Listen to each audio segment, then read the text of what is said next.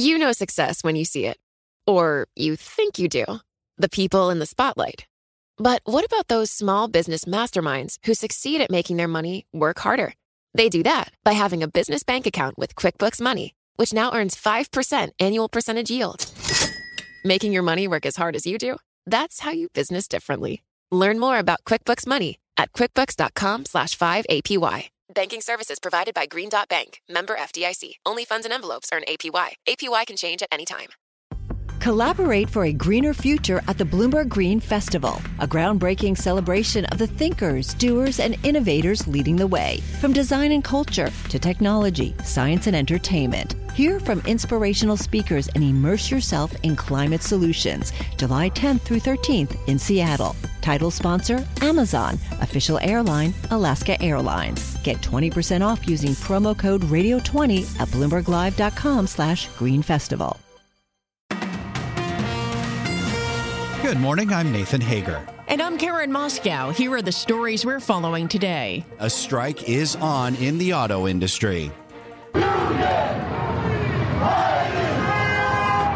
At midnight last night, members of the United Auto Workers Union walked out of select plants run by Ford, General Motors, and Stellantis after their contract deadline passed. Union President Shawn Fain says it's the first time they're striking all three Detroit automakers at the same time.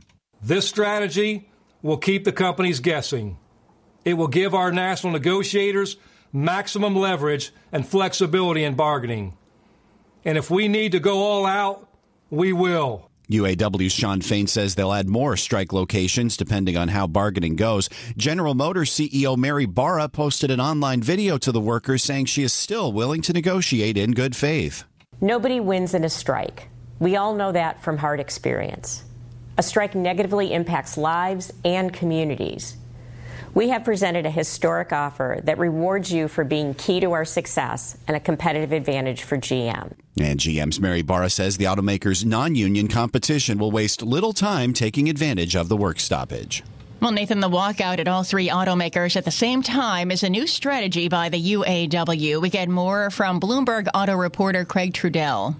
It's really big, and it's unprecedented. What we usually see from the union is that they sort of pick out one automaker to negotiate with and then use an agreement reached with that automaker as a sort of pattern, a form of pattern bargaining with the other two. In this case, they've decided to strike all three companies at once, which they have not done before. And Bloomberg's Craig Trudell says the strategy is designed to cut production of popular vehicles while at the same time limiting the impact on the UAW's strike fund. Well, Karen, we have new developments this morning involving a different labor dispute. Hollywood's striking writers have agreed to resume negotiations with the movie and TV producers. Bloomberg's Ed Baxter has that story. The AMPTP, representing the studio, streaming services, and production, say the Guild reached out asking for a meeting and that they had agreed. The strike has gone on for 4.5 months over issues including pay, job security, and the big issue, the use of artificial intelligence. Previous attempts to restart talks fell flat. A handful of meetings last month, but nothing. The writers said they got a lecture on how good the studio's offer was. So no date set yet, but a glimmer of hope for next week.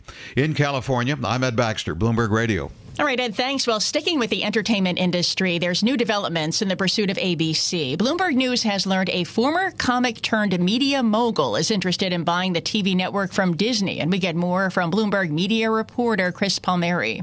We also have heard that Byron Allen, who owns the Weather Channel and a bunch of other local stations, has expressed interest as well. So we're far from a deal, it seems. Disney seems to have trouble making up its mind whether it really wants to go forward with this, but there are people interested.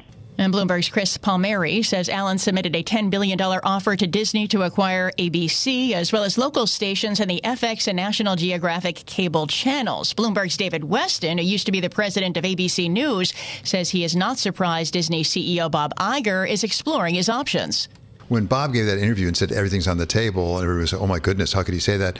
Well, he wouldn't be doing his job if he weren't willing to consider everything, because I think the turmoil and upset in the media business is just that profound. And if you're a CEO, you should be looking at all the options, so it doesn't surprise me to look at. And that's David Weston, the host of Bloomberg's Wall Street Week. Disney said that while it's considering strategic options for its traditional TV networks, no decisions about a sale have been made. All right, let's turn our attention now, Karen, to the biggest IPO of the year. Shares of chip designer ARM surged almost 25% in their first day of trading. The company now has a market value of more than $65 billion. ARM CEO Rene Haas tells us he's confident the company's growth will be sustained. We also have a very unique business model that gives us the ability to have a very, very good vision in the future in terms of when people use our products. So relative to our confidence in the outlook, we have a very, very high confidence that the growth rate that we have talked about will be sustained. Rene Haas added ARM's open to the idea of a secondary listing in the UK.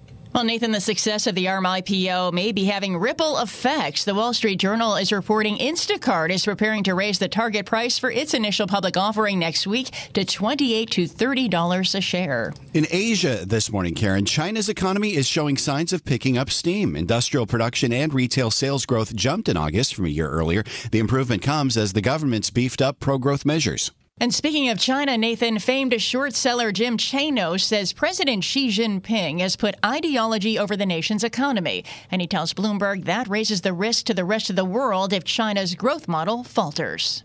Previous leaders since Deng Xiaoping really put economic growth first and foremost. And with Xi Jinping, I think it is more about party ideology and things like national defense.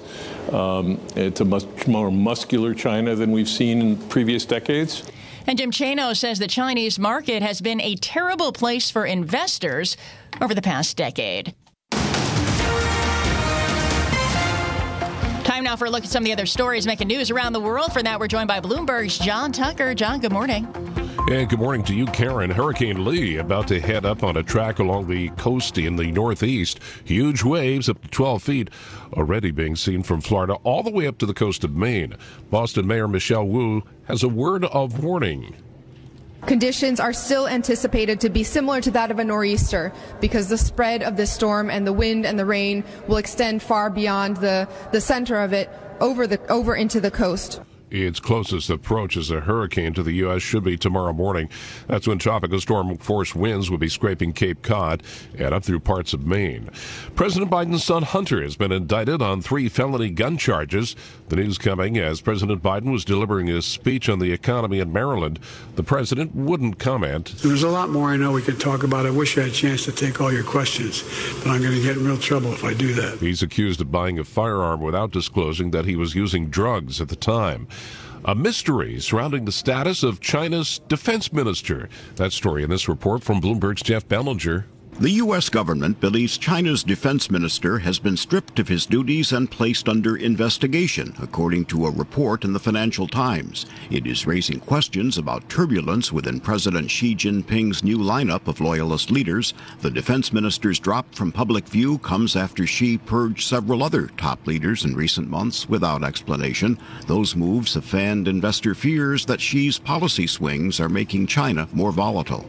Jeff Bellinger, Bloomberg Radio. David McCormick, the former Bridgewater Associates chief executive officer, will likely seek the Republican nomination for U.S. Senate in Pennsylvania.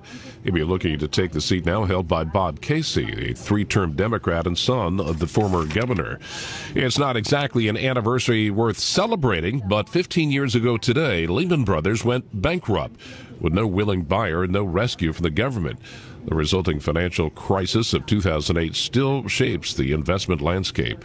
Global news 24 hours a day. We're powered by more than 2,700 journalists and analysts in more than 120 countries. I'm John Tucker, and this is Bloomberg. Karen. All right, John, thank you. And now get the latest news whenever you want it with Bloomberg News Now. It's the top stories from our global team of reporters at the click of a button. Get Bloomberg News Now on the Bloomberg Business app, Bloomberg.com, and anywhere you get your podcasts. Time now for the Bloomberg Sports Update, and here's John Stashower. John. Karen, Thursday Night Football to kick off week 2. Battle of teams who won their division in the NFC last year. The Eagles, of course, went all the way to the Super Bowl. They've been sloppy first 2 games, but they are 2-0. They built up a 27-7 lead third quarter and held on to beat Minnesota 34-28. Eagles doing their damage on the ground. 259 yards rushing. DeAndre Swift had 175 of those, scored a key late touchdown. Jalen Hurts did throw a 63-yard touchdown pass to Devontae Smith. Minnesota did damage through the air with Kirk Cousins throwing for 364 yards and 4 touchdowns. But the Vikings are 0-2 because of turnovers. They had 3 in last Sunday's loss to Tampa Bay and 4 more turnovers last night. The Red Sox have fired their general manager, Chaim Bloom. He had the job for 4 years. During that time, Red Sox were only a playoff team once. Team owner John Henry said in a statement, "Today signals a new direction for our club." Red Sox and Yankees played a doubleheader at Fenway, split 2. Those teams looking to avoid finishing in last place. Tampa Bay and Baltimore looking to finish in first in the AL East and get the first round bye. And the Rays started a series at Camden Yards, winning 4-3. They're only 1 game behind the Orioles. Nationals had only 2 hits, lost in Pittsburgh 2-0. The Giants rained out at Colorado. The teams they're fighting with to make the playoffs all lost: the Diamondbacks, the Reds, and the Marlins. John Stashower, Bloomberg Sports. Success is more than the final destination. It's a path you take one step at a time. It's discipline, it's teamwork, and it's the drive and passion inside of us that comes before all recognition. It's what Stifel's been doing for over 130 years. Quietly, yet strategically, Stifel's become one of the fastest growing wealth management and investment banking firms in the country. Our financial advisors go beyond traditional wealth management to provide clients with direct access to one of the industry's largest equity research franchises and a leading middle market investment bank. Because success is the drive it takes to keep climbing, the passion to keep investing, the best of each of us made better by the best in all of us. And that is where success meets success. Start your journey at Stifel.com. That's STIFEL.com. Stifel Nicholas and Company Incorporated, member SIPC and NYSE. You know success when you see it. Or you think you do. The people in the spotlight. Athletes, actors, artists. But what about the people behind the scenes? You know, the ones who make it all happen. The lighting engineers, the sideline photographers, the caterers. They're small business masterminds. And if there's one thing they have in common, it's making their money work harder. That's why they have a business bank account with QuickBooks Money, where they are now earning a generous 5% annual percentage yield. Yes, 5% APY. Making your money work as hard as you do? That's how you business differently. Learn more about QuickBooks Money at QuickBooks.com/5APY. Banking services provided by Green Dot Bank, member FDIC. Only funds and envelopes earn APY. APY can change at any time. From coast to coast, from New York to San Francisco, Boston to Washington, D.C., nationwide on SiriusXM, the Bloomberg Business app, and Bloomberg.com. This is Bloomberg Daybreak. Good morning. I'm Nathan Hager, and as of midnight, auto workers are on strike at selected plants at Ford, General Motors, and Jeep maker Stellantis. It may be just the beginning of a long and drawn-out labor dispute for the auto industry. United Auto Workers President Shawn Fain announced the targeted walkouts late last night.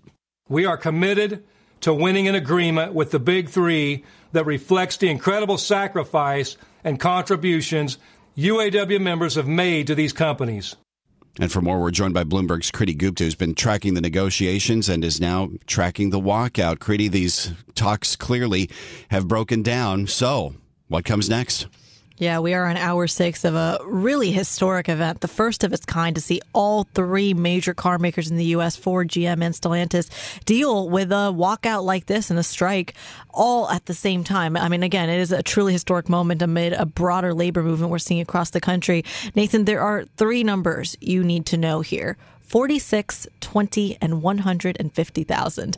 Let's start with the bottom. 150,000. That's how many people are involved in this. That's how many people are represented by the United Auto Workers Union. 46% is the initial offer that they came with. The idea here, they wanted for their next contract that was going to be about 4.5 years, a 46% increase in pay over the next 4.5 years.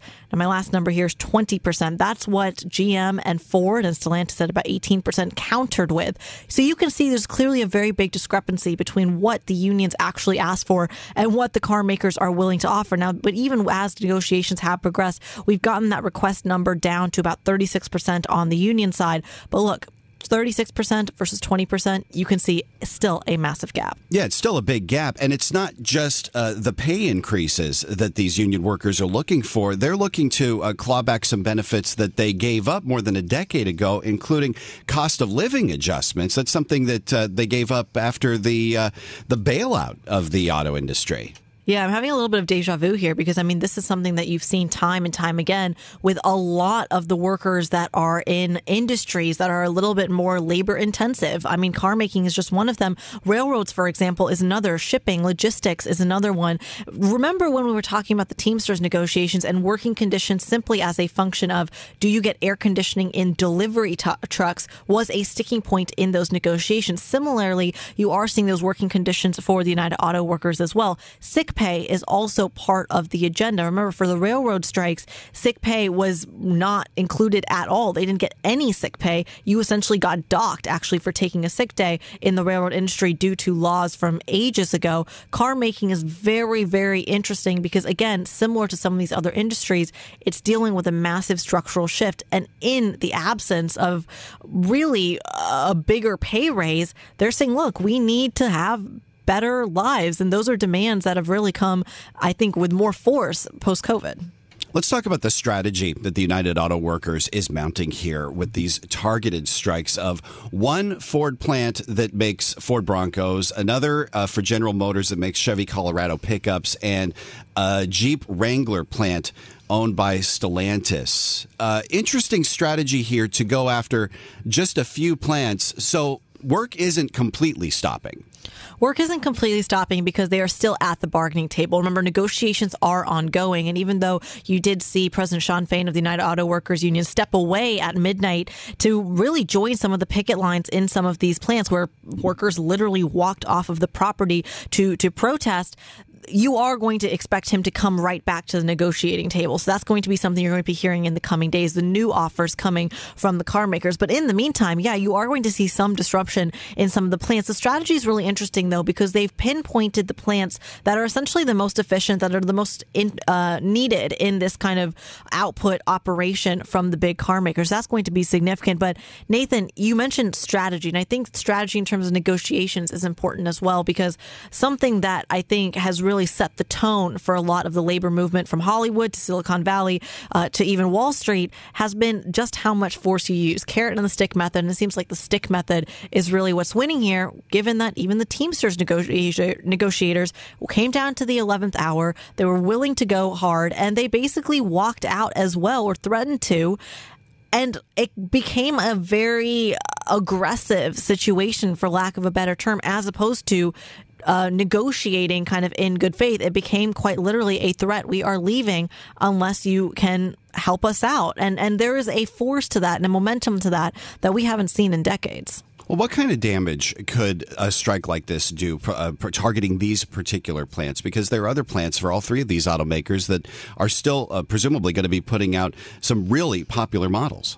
Well, the irony here is that on the surface, it sounds like these car makers are the ones that are going to get hurt. But actually, it's kind of the end consumer that's going to get hurt. And I think the Mercedes-Benz CEO put it beautifully where he said, look, what this does by taking about 150,000 people off of the labor market for car making is increase the cost of labor. Suddenly, all the other workers that are not a part of this union are going to be charging more for their time and for their expertise. And all of a sudden, you now have a higher margin that the car makers have to deal with. So that's where the car makers get hit, and that's where the damage is done there. But then those costs are passed on to the consumer. So if you're walking into a store, any car store around the world, might I add, your end price is going to be pretty significant, not to mention the people of Detroit and the people of Michigan. There was one study that said if this strike goes out long enough, because car making is so concentrated in that part of the country, the entire state of Michigan could dip into recession. What kind of contingency plans do the automakers have if the strike does go on for an extended period of time? Well, not very many is the answer. I mean, essentially the go-to here would be to slow down some of the EV production that they have. Ford and GM have already done that when they've dealt with supply chain issues as well. But again, this is kind of at the heart of the issue between a lot of these workers. They're saying, look, EV manufacturing doesn't require the same skill level that a lot of these workers have. And on top of that, it involves a lot of automation as well, which kind of makes their jobs pointless to some extent. So again, that's really part of the negotiations. But I imagine the EV production is what gets hit first. Kriti Gupta, part of our team of Bloomberg News reporters covering the auto workers strike just getting underway for Ford, General Motors, and Stellantis. Kriti, thank you. We'll be checking back with you throughout the days and potentially weeks to come on this. But now we want to turn to the biggest initial public offering of 2023, ARM Holdings, which rose as much as 22% in its trading debut on the NASDAQ. Moments after those shares began trade, the CEO of the chip designer, Rene Haas, joined Bloomberg's Caroline Hyde on Bloomberg Television and expressed confidence in the company's growth rate and the potential for artificial intelligence. AI is everywhere, and if it's your edge device like the Assistant or the Alexa or your autonomous vehicle, that's all AI. And now we're seeing it in the cloud and the data center with all the growth of NVIDIA. NVIDIA announcing one of their newest products, Grace Hopper, that is based on ARM. So ARM is everywhere relative to AI. We also have a very unique business model that gives us the ability to have a very, very good vision in the future in terms of when people use our products. So relative to our confidence in the outlook, we have a very, very high confidence that the growth rate that we have talked about will be sustained. How worried were investors about China and your exposure? I think there were a lot of questions, as you can imagine, about China in general, given all the geopolitics. Our business there looks a lot like the rest of the world. We have great growth in the data center. We have great growth in automotive. China's huge on electric vehicles, so it's been terrific there for us. I have the same kind of headaches that every other tech CEO has regarding how to navigate through this, but no different. Do you think there will be more pressure now that you're public again? Ultimately, I mean, you came to ARM in 2013. You were listed at that point, but it's not been since 2016 that you have been. How does the game change as a leader of that business now? You know, I think there's some things that we were able to do as a private company that will just be different, right? Yeah. Quarterly earnings, making sure that we hit all our commitments. But ARM is not a business you measure from quarter to quarter. You measure us over years and decades. And the long-term vision is something that I am very, very passionate about and will continue to drive the company the same way, private or public. You have a lot of key vested interests, whether they be your clients, Apple, TSMC, Intel taking big stakes in the company. How important are those voices vis-a-vis Massas, the head of SoftBank, who I'm sure you're on the phone to daily? Yeah, so one of the challenges of our industry, and particularly with ARM, is that the fact that we're everywhere, none of this works unless we play nice with others. So we have to have a lot of engagement with strategic partners and making sure that we're managing that balance, including Masa, our chief shareholder. Do you think you go public in the UK? I'm sure it's been bittersweet for the London Stock Exchange today. Yeah, so today, obviously, we're in New York, but we're incredibly proud of our UK heritage, and we are open to considering that down the road. How convinced are you that it is going to be in the bottom line evident in the next coming quarters? As far as AI? Oh, I think it's unquestionable that AI, which has already been here, right, for a number of years, the ChatGPT moment taught us that, oh my gosh, the capability of what this can do going forward has gone up a level. And I think we've seen that over and over in our industry. There tends to be lightning bolt moments that greatly accelerate the adoption of technology. Ultimately, down the road, how people make money off that, it'll get figured out. But AI is here to stay. That's unquestionable. This is Bloomberg Daybreak Today, your morning brief on the stories making news from Wall Street to Washington and beyond. Look for us on your podcast feed at 6 a.m. Eastern each morning on Apple, Spotify, and anywhere else you get your podcasts. You can also listen live each morning starting at 5 a.m. Wall Street time on Bloomberg 1130 in New York, Bloomberg 99.1 in Washington, Bloomberg 106.1 in Boston, and Bloomberg 960 in San Francisco. Our flagship New York station is also available on your Amazon Alexa devices. Just say, Alexa, play Bloomberg 1130. Plus, listen coast to coast on the Bloomberg Business app, Sirius XM Channel 119, the iHeartRadio app, and on Bloomberg.com. I'm Nathan Hager. And I'm Karen Moscow. Join us again tomorrow morning for all the news you need to start your day right here on Bloomberg Daybreak.